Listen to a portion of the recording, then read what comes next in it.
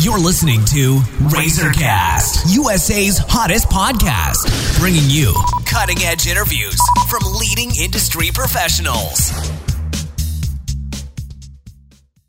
Hello, everyone. This is Liz Harvey coming to you from our studios in New York City, where we are dedicated to bringing you top-quality advice from many of the leading expert professionals across the U.S.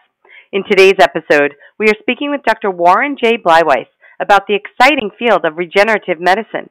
He is a graduate of New York University School of Medicine and is board certified in both anesthesiology and pain management. His long list of accomplishments includes leadership experience as a hospital anesthesiology department director, the inventor of a patented medical device, and the founder of one of the first multidisciplinary pain management centers in New Jersey. Dr. Bleiweiss also pioneered the treatment of oxygen ozone disc injection therapy in the United States, which is a powerful regenerative treatment. He has been successfully treating patients for over 30 years. And Dr. Bleiweiss specializes in minimally invasive alternative treatments that heal patients without surgery or potentially harmful medications. His treatment protocols are specifically designed to activate the body's innate ability to recover and regenerate. His practice has been producing excellent results by utilizing these alternative methods. We previously discussed oxygen ozone treatments with Dr. Bleiweiss. Today, we are focusing on other aspects of regenerative medicine, and we are discussing cellular treatments in regenerative medicine. So, hello, Dr. Bleiweiss. How are you today? I'm very well, thank you. Well, thanks for joining me again, and I understand that you are very knowledgeable and up to date in the field of regenerative medicine. Today, I would like to ask you about cellular treatments in regenerative medicine. Could you please give us a brief overview? Yes, I'd be very happy to. So cellular treatments of regenerative medicine are typically known as stem cell treatments. So for the purpose of this discussion, I'm going to use the phrase stem cell treatments. So there are multiple safe sources of stem cells. To name a few, there are bone marrow stem cells, there are fat-derived stem cells, and there are umbilical cord blood stem cells. Now, these cells have different qualities, but they act in very similar ways. And some of the ways that stem cells are very powerful healing agents in the body is that they have an ability to signal and activate stem cells that are present in our own body. So I want to take a step back and briefly discuss the fact that we have a reservoir of stem cells in our body. When we're young, these stem cells are very active, and as we age, the stem cells become less plentiful and less active, and there are also dormant stem cells. When we do stem cell treatments and we introduce new stem cells from whatever source, I've named a few, these stem cells will migrate to an injured structure, or often we inject it directly into the injured structure, or introduce it into the injured structure. And the stem cells will sense the injury and send off signaling molecules that will activate dormant stem cells that we already have in our body. And those stem cells will follow the concentration gradient of these signals and actually migrate to the injured area. So the stem cells that we use are not only helping the cells that are injured, they're also signaling for help from the other stem cells. It's kind of like calling 911 if somebody's injured and help arrives. And the stem cells have an extremely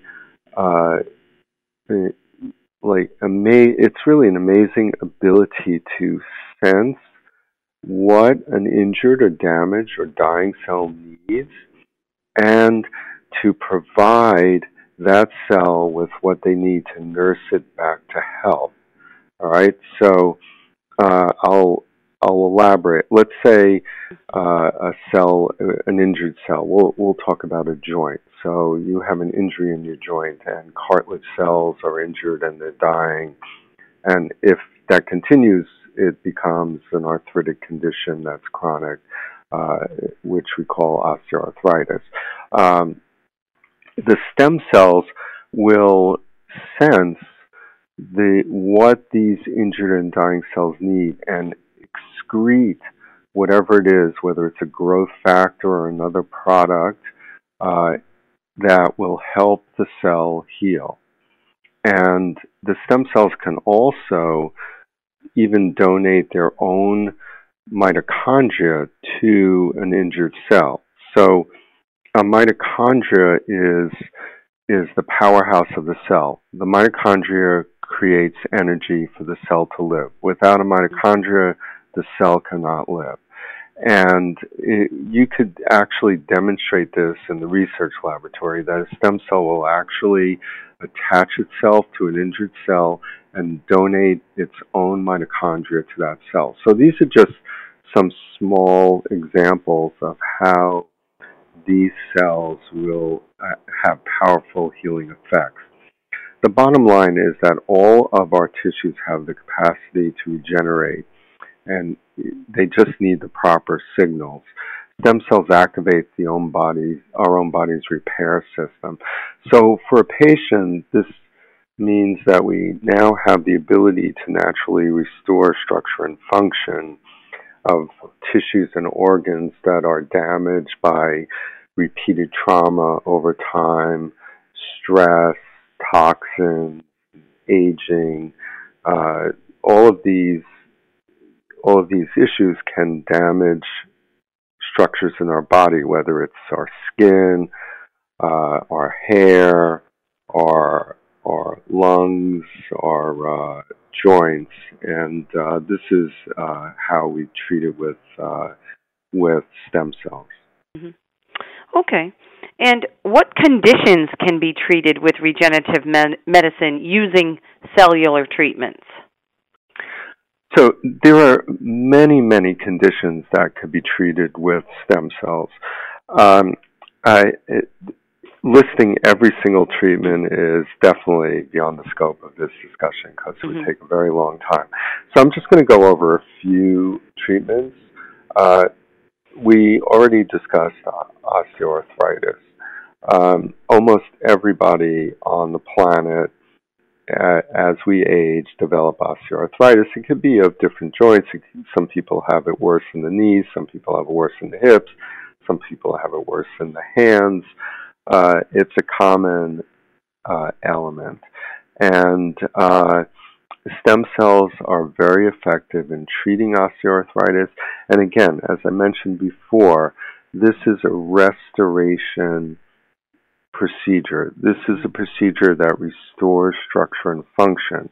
We're not just managing the condition, for example, with ibuprofen, with steroid injections, with lubricating injections. We're not replacing the joint with metal. We're restoring the structure and function of the joint. Another condition that I mentioned is as we age, a lot of us, unless we're very lucky, especially men, start having thinning hair. And it turns out that stem cell treatments are very effective in inducing hair follicles to produce more hair and thicker hair. As we age, we all get aging of the skin, and stem cells are very, very good at rejuvenating the skin. Now, they're not going to get rid of all your wrinkles if you have wrinkles, but they're definitely going to make your skin look and feel younger. In conditions such as Alzheimer's, where there's declining mental function, stem cells have been shown to be very effective. I believe we discussed this previously. I don't want to give the impression that if someone has Alzheimer's, you give them stem cells.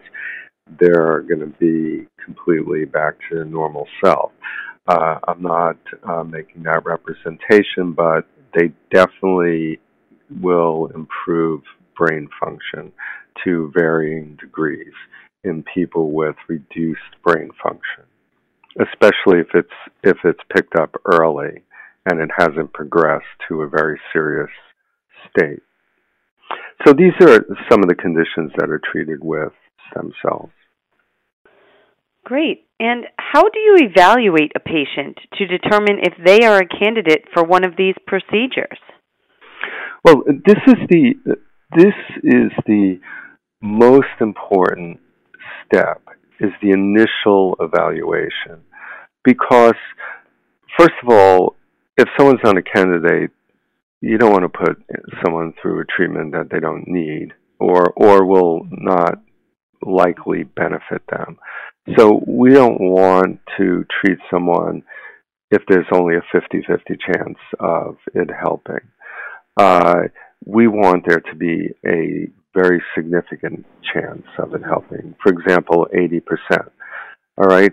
Also, there are so many different types of regenerative medicine treatments. Today we're talking about cellular treatments, which, as I stated before, are commonly referred to as stem cells. There are varying types of stem cells, which we briefly went over. There are also a lot of non-cellular regenerative medicine treatments, which I believe we're going to discuss at a later time. So it's very important to know, for a physician, to know which treatment is best for which patient. So, for example, I could treat a joint with stem cells, and I could also treat a joint with non-cellular regenerative medicine treatments such as ozone. It depends on the joint condition. It depends on the individual. It depends on the goal of the treatment. All of these things are up to me to figure out in the initial evaluation and to determine what is best for the patient. So a lot of us discuss this as, we refer to this as personalized precision medicine, because it's personalized for the individual, it's precise for that condition. So the history, the initial evaluation is the most important part as far as I'm concerned. And I do all my initial evaluations. I don't have anybody else doing it. I'm the person who does it. So I do a careful history. I look at images. I look at laboratory tests. I might order some additional laboratory tests, and I do a very careful physical examination and thorough for their condition. I mean, for example, if someone comes in with a joint condition, I'm not going to do an EEG to evaluate their brain, obviously. So that's the most important step.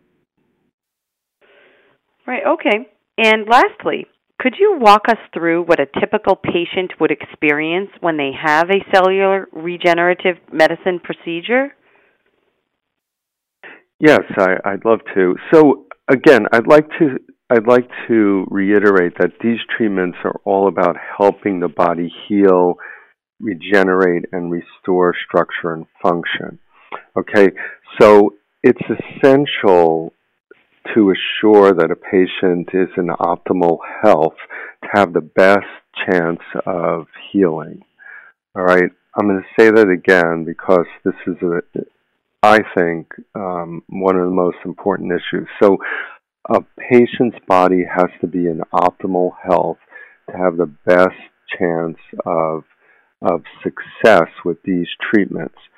And the reason why I repeated it twice is because I could go on the internet and look up stem cell treatments, and you'll see advertisements, and it says something like, have your consultation and your treatment on the same day and go home. That's not an optimal treatment. That's not the way I treat patients. So the very first thing, the most important thing, as we already discussed, is to do the initial evaluation, because the initial evaluation is, number one, going to tell me if a patient is a good candidate for a procedure. Number two, I'm going to determine which of the multiple procedures that are available are most likely to help that person. And as I stated before, that's why we call it personalized precision medicine, or precision personalized medicine, however you want to say it. So that's the most important first step. And the other thing that I want to point out is that a physician has to be well versed in performing all of these procedures, because if I can't perform procedure X and I can only perform procedure Y, if the patient needs procedure X, they're not going to get procedure X from me. I mean, for me, I would send them out for procedure X, but in some instances, they might get procedure Y, which is a good procedure, but it's not the best procedure for them. So that's the first step, and sometimes I'll order additional specific laboratory tests to check out issues that I feel are important. The next step is to prepare the body for the procedure. All right. Now, preparing the body for the procedure involves nutritional guidance, vitamin supplements, which we provide, a light exercise regimen, probiotics to help the gut health, which is very important, because if you have a leaky gut and you're getting toxins in your body, it's going to negatively affect the stem cells. We encourage proper sleep. We encourage proper hydration. Now, this phase in the treatment is different for everybody. So remember, I talked about personalized medicine. So everybody is different. This phase could last a short time or it could last weeks. So, for example, if someone comes in to see me and they injured their knee and they're a 45-year-old yoga instructor and they're a vegan and they take vitamins every day for the last 30 years and they're very healthy, that's going to be different preparation period than an average person, like, for example, me, who tries to be healthy and tries to exercise, but I don't always really keep up with it, or I might cheat every once in a while and on what I eat and maybe have a little chocolate ice cream here and there at a moment of weakness. So I'm going to require a little more preparation than the 44-year-old yoga instructor that's been living healthy for their whole entire life. But again, this is personalized, it's individual, and I make that decision on how much preparation is needed. Now, there's an extra step for some specific procedures. So if I'm injecting stem cells into a joint, I like to prepare the joint with oxygen ozone. Now, it's not done on the same day. I don't want it to interfere with the stem cells. But what the oxygen ozone does, among many things, it helps with tissue oxygenation. It helps create optimal tissue oxygenation. And that's not just because of the oxygen that's in the oxygen ozone. It's because of the blood flow to the tissues that's induced by the oxygen ozone injection. And there are other benefits to oxygen ozone, which I don't want to go into a very long discussion on. I've actually discussed it in the past in pretty extensive detail.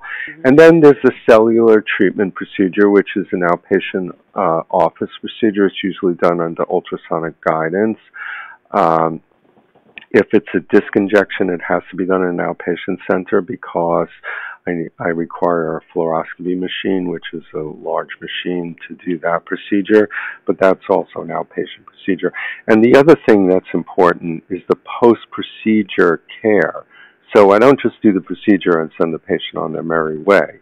I want to see the patient for follow-up. I want the patient to continue taking various vitamins. I want the patient to know how to rehabilitate, let's say it's a joint. So what exercises do they have to do? How much pressure can they put on the joint? These are all very, very important things. So it's a protocol, and it's personalized for each individual. Okay, well, thank you so much, Dr. Bleiweiss. We know you're busy, so I want to thank you for all of your time and your help today. You're welcome. And for our listeners across the country, if you are interested in speaking with the doctor, please visit www.alternativedisctherapy.com or call 973-403-3334 to schedule an appointment. And on behalf of our team, we want to thank you for listening, and we look forward to bringing you more top-quality content from our country's leading experts. You've been listening to RazorCast, USA's hottest podcast, bringing you cutting-edge interviews from leading industry professionals.